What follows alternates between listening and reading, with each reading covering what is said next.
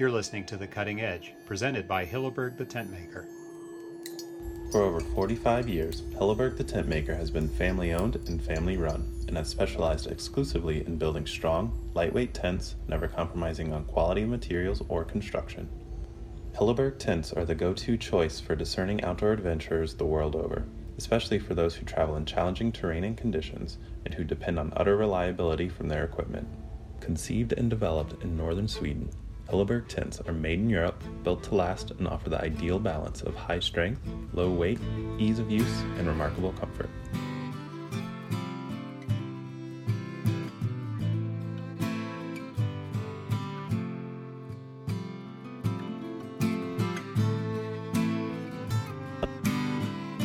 This is Diggle McDonald, editor of the American Alpine Journal, the AAJ.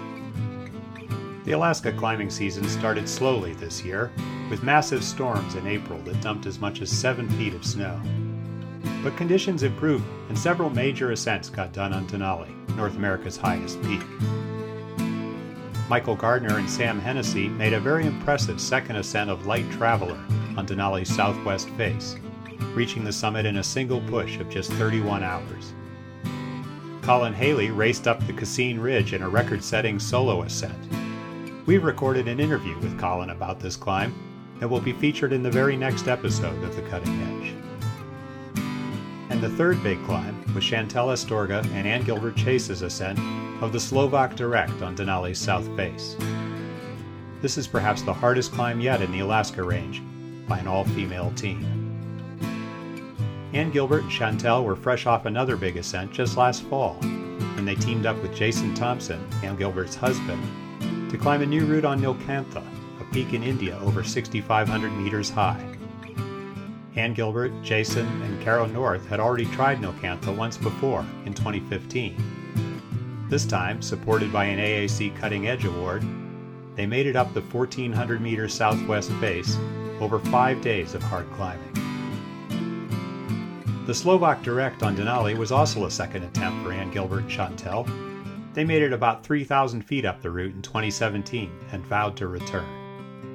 The Slovak Direct was first climbed in 1984 and is probably the most popular of Denali's hardest routes, with 9 known ascents. It climbs over 9,000 vertical feet up the south face, just to the right of the Cassine. It's rare for any team of mountaineers to complete a doubleheader of such significant climbs in just 6 or 7 months, and it's exciting to see these highly talented women pull it off. To learn more about their climbs, Chris Kalman spoke with Anne Gilbert soon after she returned to her home in Bozeman, Montana.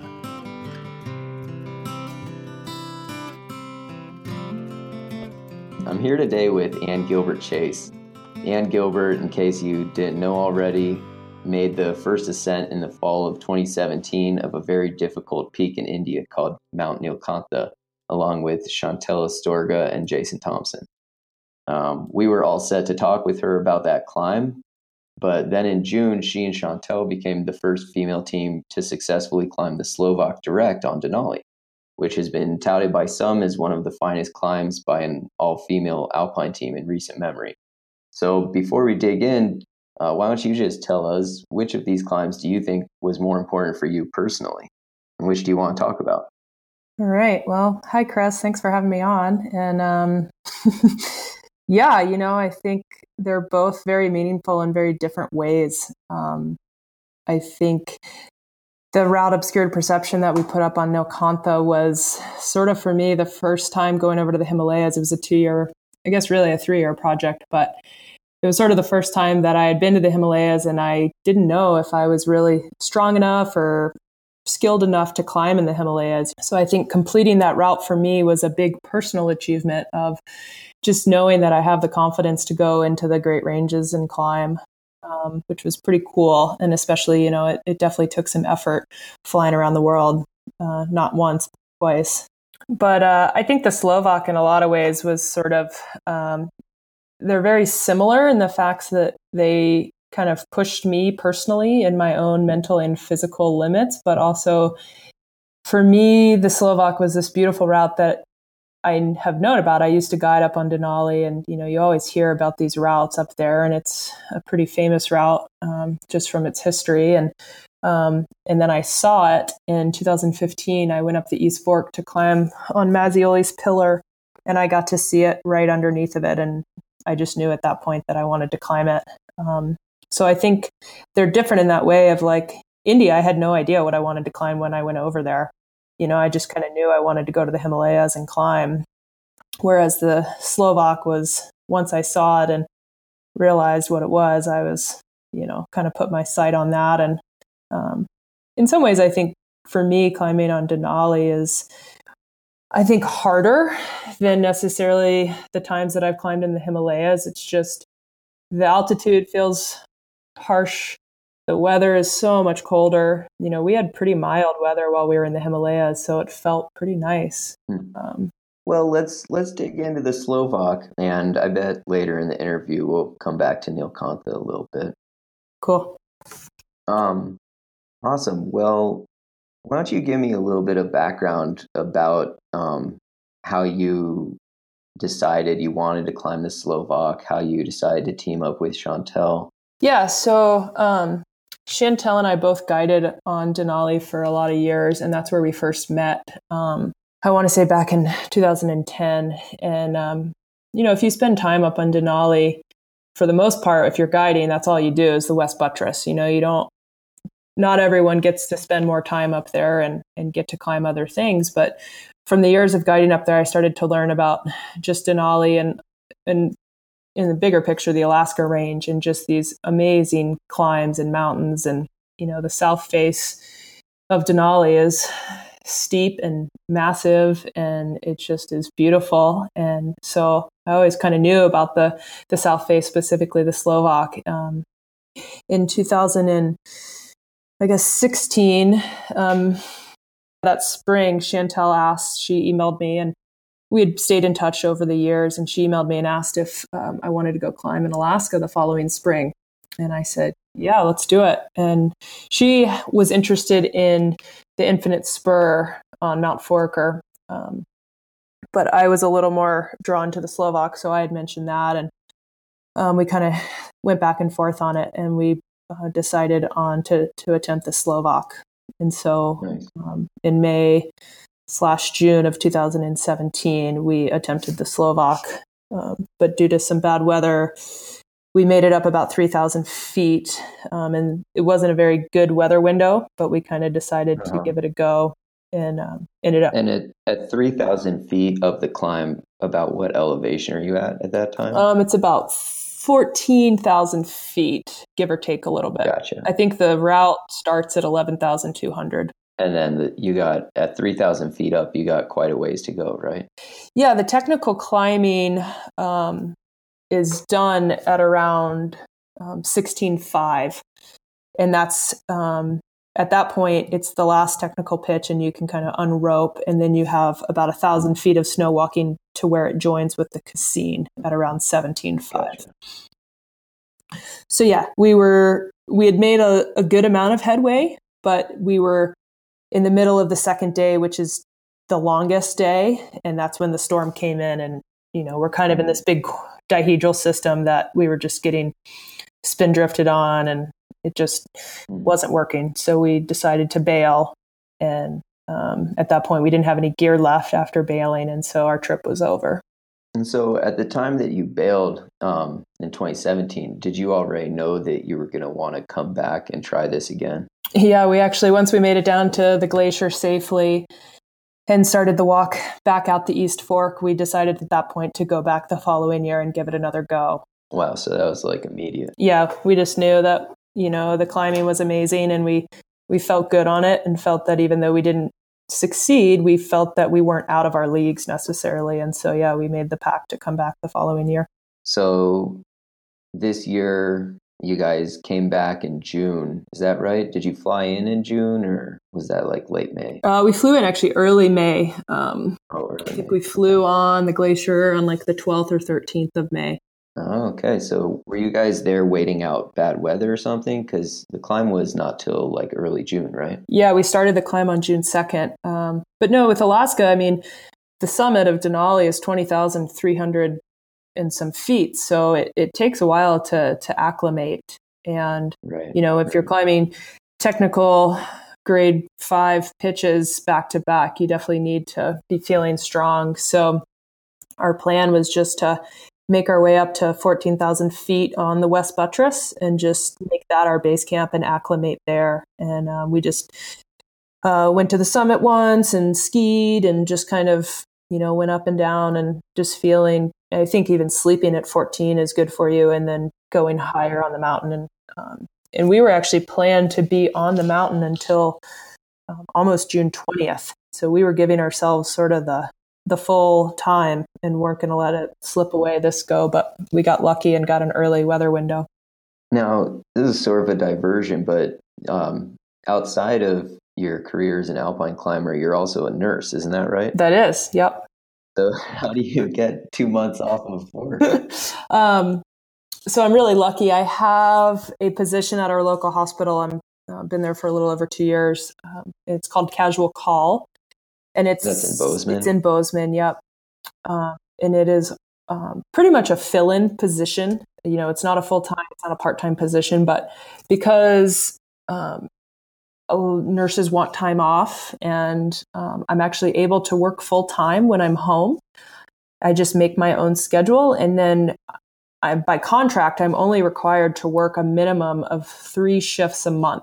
So I could work the first 3 of 1 month and the last 3 of a second month and get 2 months off. So nice. Well, that's pretty convenient to all the would-be alpine climbers out there that want a little more income. Nursing sounds like it might be a good gig. Yeah, it's pretty sweet. Every time I come back from a trip, I'm like, oh man, I hope I don't walk back in and they just tell me that my position's gone. But my managers are really psyched on me climbing, and so they support me traveling, which is great. That's awesome. Yeah. So you guys are there in Denali. You're acclimated. You're feeling good.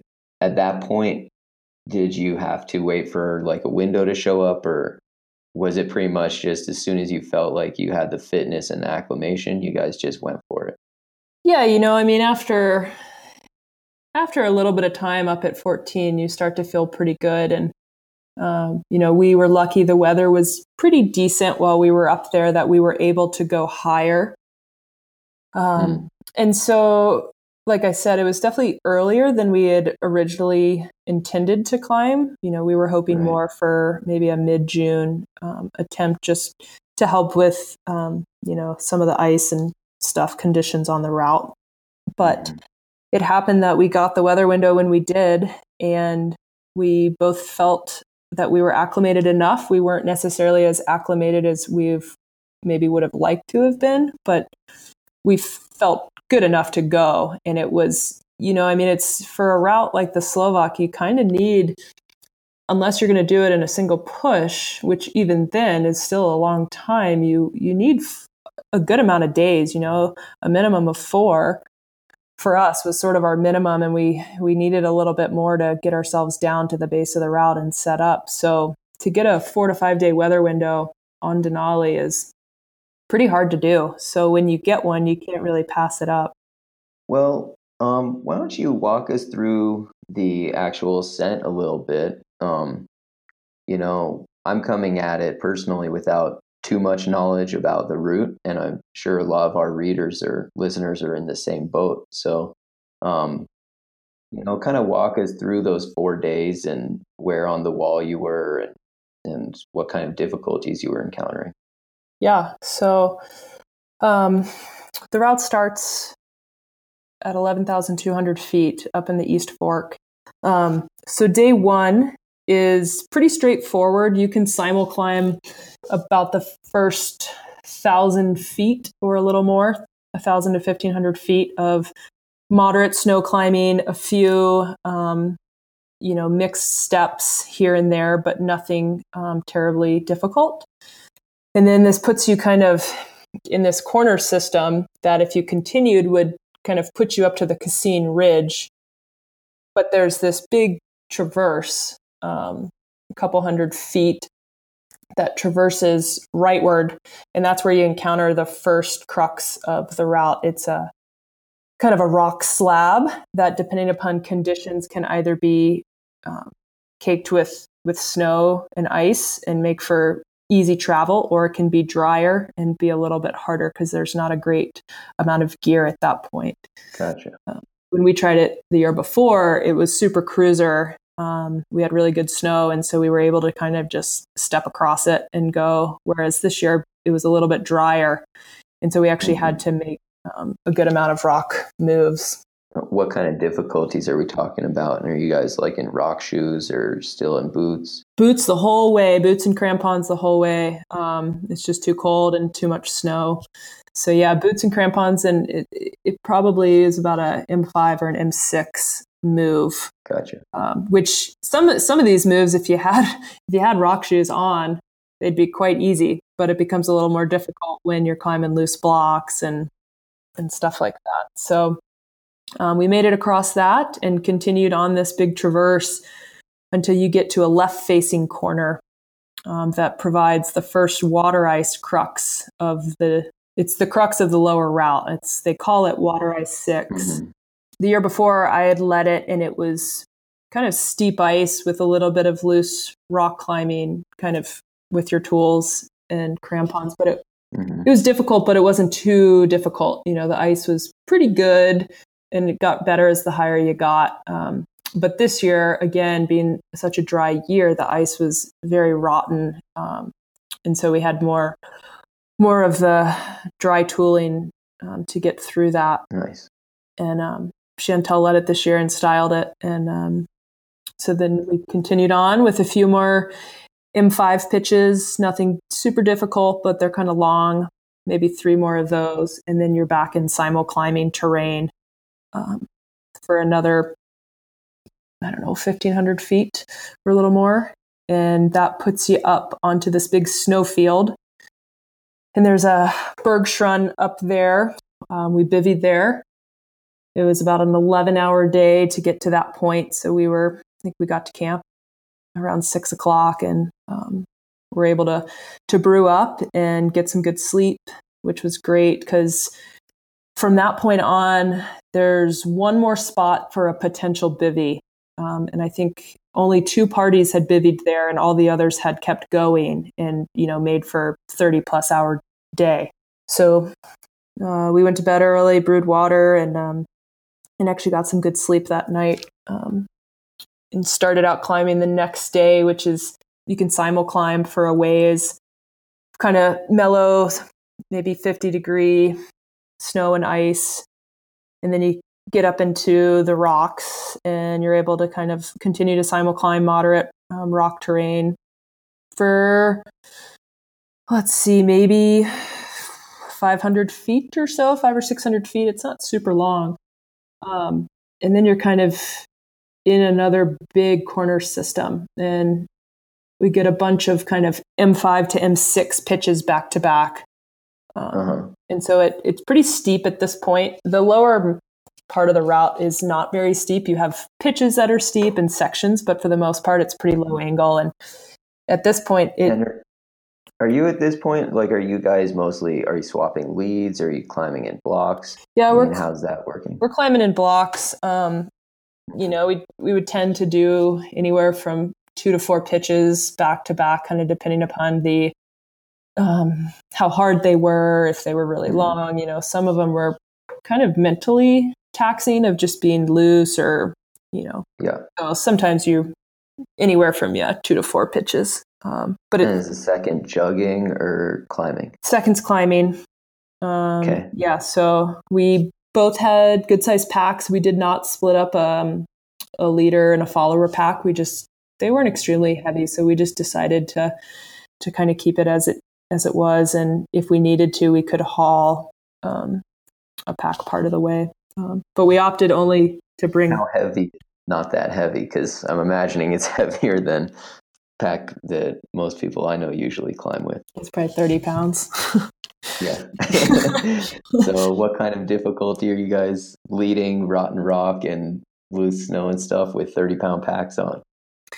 Yeah, I mean, it's, they call it, the original grade was 5.9 M6, water ice 6. So you're definitely climbing technical steep terrain with heavy packs.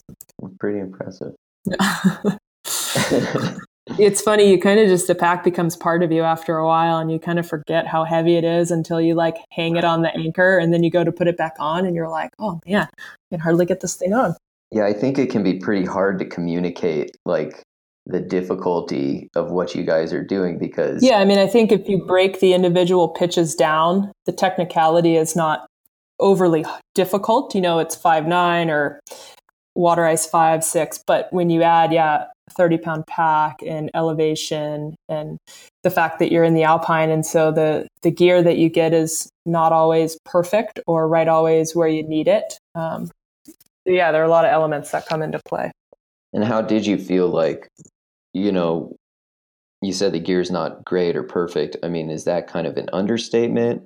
I wouldn't say, overall the gear was actually extremely good. The granite on Denali is quite good. It's just, it's not always where you want it. You're making a difficult move and maybe your last piece of gear is 15 feet below you and you can't quite get in what you want. Right.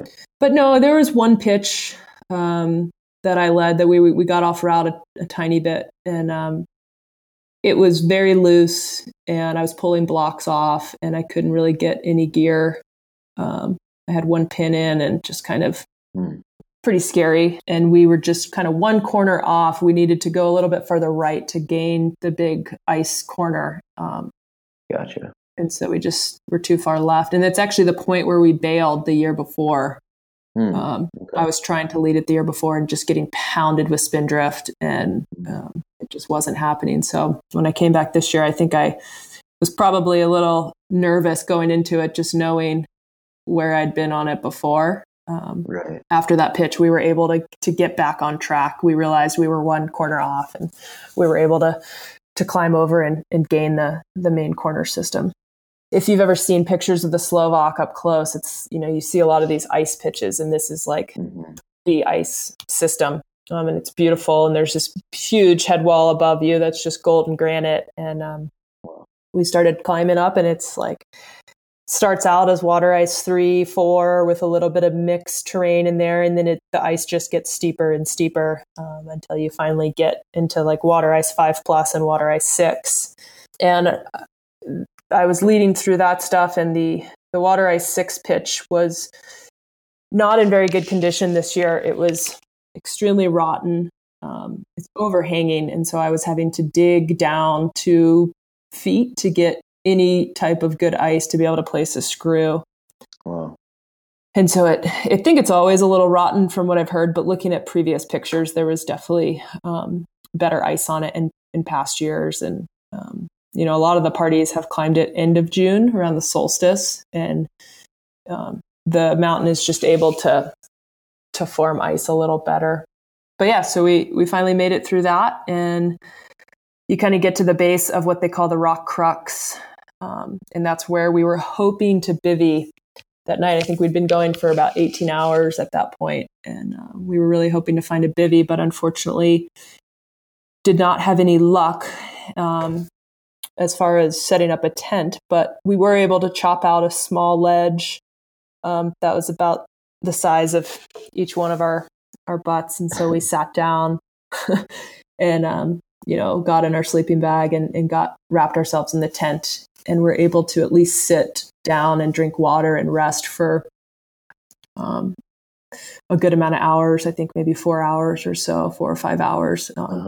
Didn't get any sleep, but we rested, which was kind of the goal, just to take a break. And then we started up the next day with the rock crux pitch, which is really just aiding. And Chantel, is one of those where, if you had rock shoes on, you'd be loving it, but it's a little bit harder with crampons and tools. So we had a beautiful day that day, got a little bit of a later start, just not having a proper good sleep that night. And so at that point, you go up the snowfield, we're simul climbing again, pretty low angle.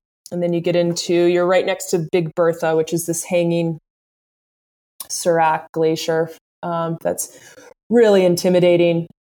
It's probably a 12-story building height, and it's huge, and you're right next to it. You're never under it, but you're right next to it, and you can hear it creaking, and it's pretty nerve-wracking to be right next to something that big. And so we continued to simul-climb up moderate snow and then got into some rock. And that takes you up to kind of the final buttress, and you have one more technical pitch to get up through that. This was probably in the late evening, and a storm rolled in, pretty heavy storm, actually. It was snowing pretty hard, and the visibility was almost nothing. And had you guys predicted that from the weather forecast you got, or was this sort of a surprise to you? It wasn't a total surprise. Jason and Chantel's boyfriend Bill had been doing weather for us, and they had said that we might get a little bit of snow on Monday. But I don't think we really, we didn't know how much, and we didn't know exactly when it was going to be. And we had such a beautiful day, that whole day, that we were like, maybe it's not going to happen. And then it kind of moved in, and it probably lasted about 4 or 5 hours, and we had nowhere to bivvy at that point. It was just not an option. So we had to keep going. And I think temperatures were probably about -18. We were pretty wet at that point from just all the snow and spindrift. And we had one final pitch to go, and it was steep and it's harder than you probably think it is, just because you're tired. At that point we'd been going all day. And so we made it through that pitch and hit the big snow field that you have about 1,000 feet at that point to get up to where you bivvy on the Cassine. And so we started breaking trail, and made it up to where we bivvied at around, I don't know, we probably got there at 2 or 3, and we got in the tents at 4 a.m. or got in the tent at 4. And Chantel her sleeping pad had busted. So we were, it wasn't the most comfortable night's sleep, but we were psyched to be laying down, since we hadn't since the first night had been, 38 hours or something. So, So I want to go back real quick to, as you guys are hanging out in this blizzard. I mean, is there any part of you at that point that was thinking, we're going to have to go down? Or are you thinking, all right, this is cool, we'll just wait this out? I mean, are you cold? Are you wet? Are you just at a hanging belay? What was the situation like? Yeah, there's definitely a point on the Slovak where there's a point of no return. We also opted this year to go lighter, and we only brought one 60-meter rope. We did not bring a tagline. So we were pretty committed to climbing this thing. Yeah. And so there was definitely, we knew our only option was to go up. And we also knew that this was supposed to be a short-lived storm. And we had been in communication while we were climbing with Jason and Bill. So we knew that this was a short-lived storm. It's just, you're kind of at that point, you don't know how short it's going to be, and it kind of feels forever. But no, it was definitely, I would say, a grim situation. We were very wet. Chantel had run out of dry gloves at that point. And we had a hanging belay and during that last pitch. And it was one of those where you're kind of like, I hope it doesn't get any worse, because, it's -18. We don't have any dry gloves. And, it's cold and you're wet, and, but at the same time, you just know you have to keep moving. You have to keep getting the rope up, because that's the only option. Right. And so we knew we were close. We had this one last pitch to lead. And then at that point, it was just literally snow walking, and we knew where we had to go. So I think if we had been lower on the route, maybe we would have tried to hunker down somewhere. But we just didn't have that option. So I don't know. I think sometimes, for me at least, when you get into situations like that, I can't, kind of, I don't want to say get too dramatic, but you kind of just have to focus on the task at hand of what you're doing. And at that point, it was getting through this final crux pitch and just making it up. And then at that point, once we did that, it was like, okay, now we just have 1,000 feet of snow walking. We can do that. And so you kind of just focus in solely on what you have to do and taking care of yourself and making sure that you can, feel your hands and your toes, and you're eating and drinking and making sure that you can keep going. Yeah. Gosh. So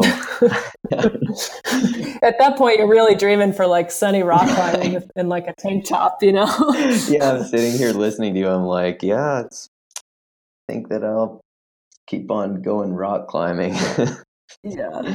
I would say, for the most part, the climb was definitely type 1 fun for us. Uh-huh. It was definitely in the moment. Like everything went surprisingly very smooth. But this moment was definitely like type 2. You're just like, all right, I'm over it. Yeah, I mean, there must be it must be a pretty amazing feeling when you woke up that fourth day and we're like, all right, we're just going to walk uphill to the summit.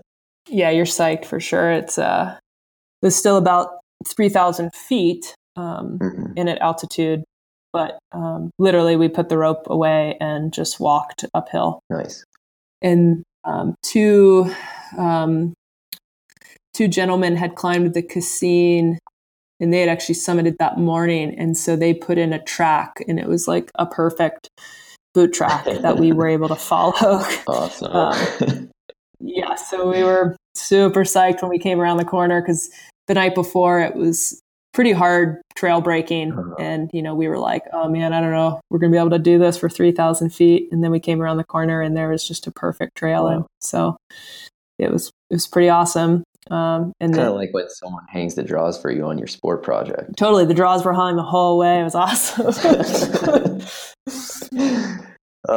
Awesome. And then, so do you have any snafus trying to descend, or was it pretty cruiser the whole way? It was pretty cruiser the whole way. We summited around 6:00 that evening, and at this point you summit back on the west buttress, and so you join with the standard route up the mountain, and from there we ran downhill pretty quickly. I think we were back to 17,000 feet camp at around a little before 8 p.m. And then we hung out there, got some water and food, and then kept on down to 14,000 foot camp, which is where we had left our main tent and food and all. So we got down there around 10 o'clock that night, and yeah, we're done and got in our sleeping bags and got to fully lay down and sleep till the next day, which was probably one of the better feelings after climbing a route like that. Awesome. Yeah. Wow. What an adventure. Yeah. Incredible. The initial thought that goes through my mind, like hearing you describe that climb, is just, gosh, you guys were super committed. And I mean, obviously that's not unusual for this kind of climb or this sort of route. But what's your decision-making process to kind of come to the conclusion that that's worth it? Did you feel kind of like, well, okay, if things really go bad, we can call for a rescue because we have the inReach? Or were you sort of thinking, I mean, what were you thinking? How do you make the decision to tackle an objective that's, so committed? I think, for me, I'm a pretty driven person and a pretty focused person, no matter what I'm doing, whether I'm climbing or nursing or just living my life. And so for me, like, I knew I wanted to climb this route, and I trained extremely hard for it the year before, and we didn't make it, but I at least did a lot of the technical climbing and knew at that point that I could fully do it. It was within my ability, and I felt comfortable on it. I mean, that's not to say that I had moments where I was scared or maybe not feeling as strong, but I knew that if I went into it confident and ready, that there was no doubt that I could climb it. And so I trained even harder this past winter in preparation for it. And you never know, I guess, right? I mean, accidents happen. One of us could have fallen and broken a leg, or a storm could have come in. Like, yeah, I mean, anytime you go into the alpine and terrain like that, I mean, there are always certain things that are out of your control. But I never once felt that I was hanging it out there too far. You don't see too many teams of all-female alpine climbers these days. And I think that's sort of inherently interesting, I think it brings up a lot of questions like, why not? Do you think there's any sort of reason, as far as physical differences or anything like that goes? Why do you think it is that you don't see as much females in the Alpine? And as a female, does it bring you more satisfaction to do something with an all-female team, or did Chantel just happen to be, a good partner for you, and you would have been as happy to climb it with a male partner? Yeah, it's funny. Actually, Jason and I were just having this conversation the other day regarding female alpinists. I think there may be a lot of reasons. I think, there are definitely more women getting into the sport of climbing in general, whether that's more of the sport or bouldering or crack climbing or whatever. But there's still, not that many female in the alpine world. And I think two things come to mind for me. I think one, there's definitely a lot of suffering involved with big alpine routes, whether it's, it's cold. Women, we tend to be smaller than men. We tend to get colder than men, not always, but, and so I think that and you have to carry heavy packs. Like, I think it's not always type 1 fun. I don't think it has anything to do with lack of strength for women at all. I think it's more of just maybe there are a lot of women that are like, yeah, it just doesn't sound that fun. It sounds way more fun to go climb El Cap in a t-shirt and still pursue and push the limits of climbing, but just in different realms. Mm-hmm. And I also think that for big alpine climbing, whether it's in Alaska or the Himalayas, it takes a really long time to gain the skill set to go do those routes. There are always the anomalies of the young alpine climbers that are just pushing the limits right away. But a lot of alpine climbers are in their late 20s, early 30s, and even into their mid 30s.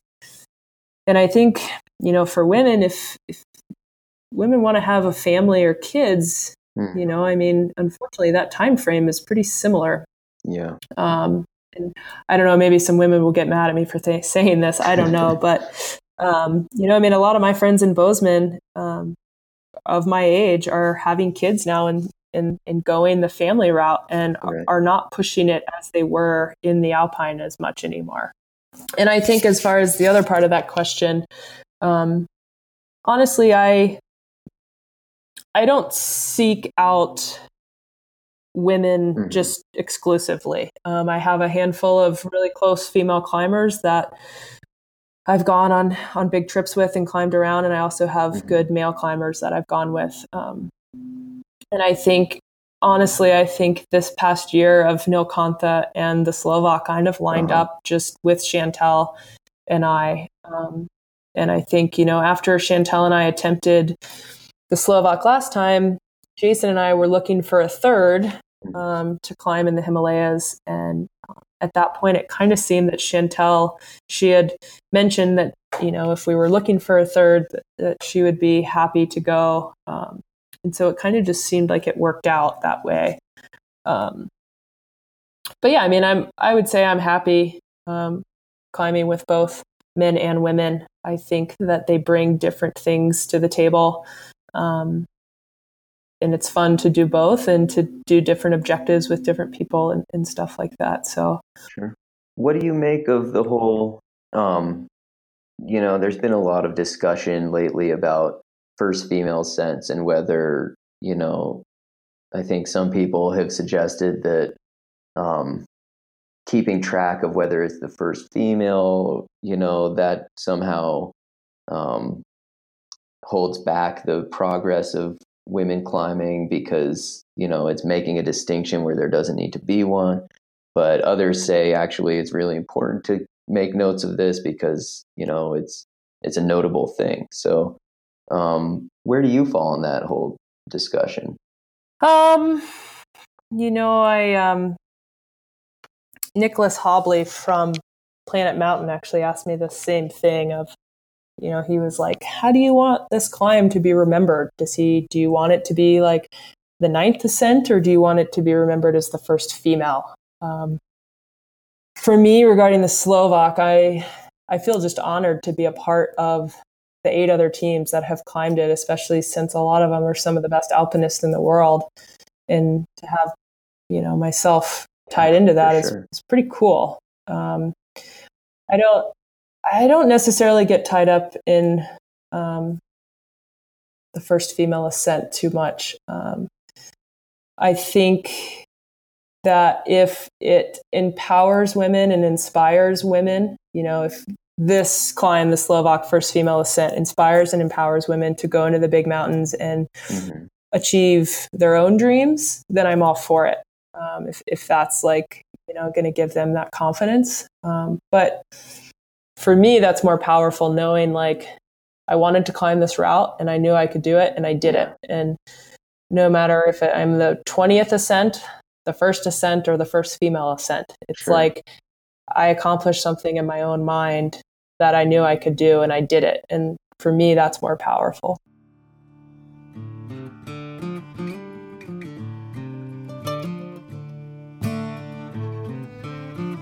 I've been the editor of the American Alpine Journal for 6 years now, and I can tell you that the 2018 edition has more reports by and about women climbers than any previous year.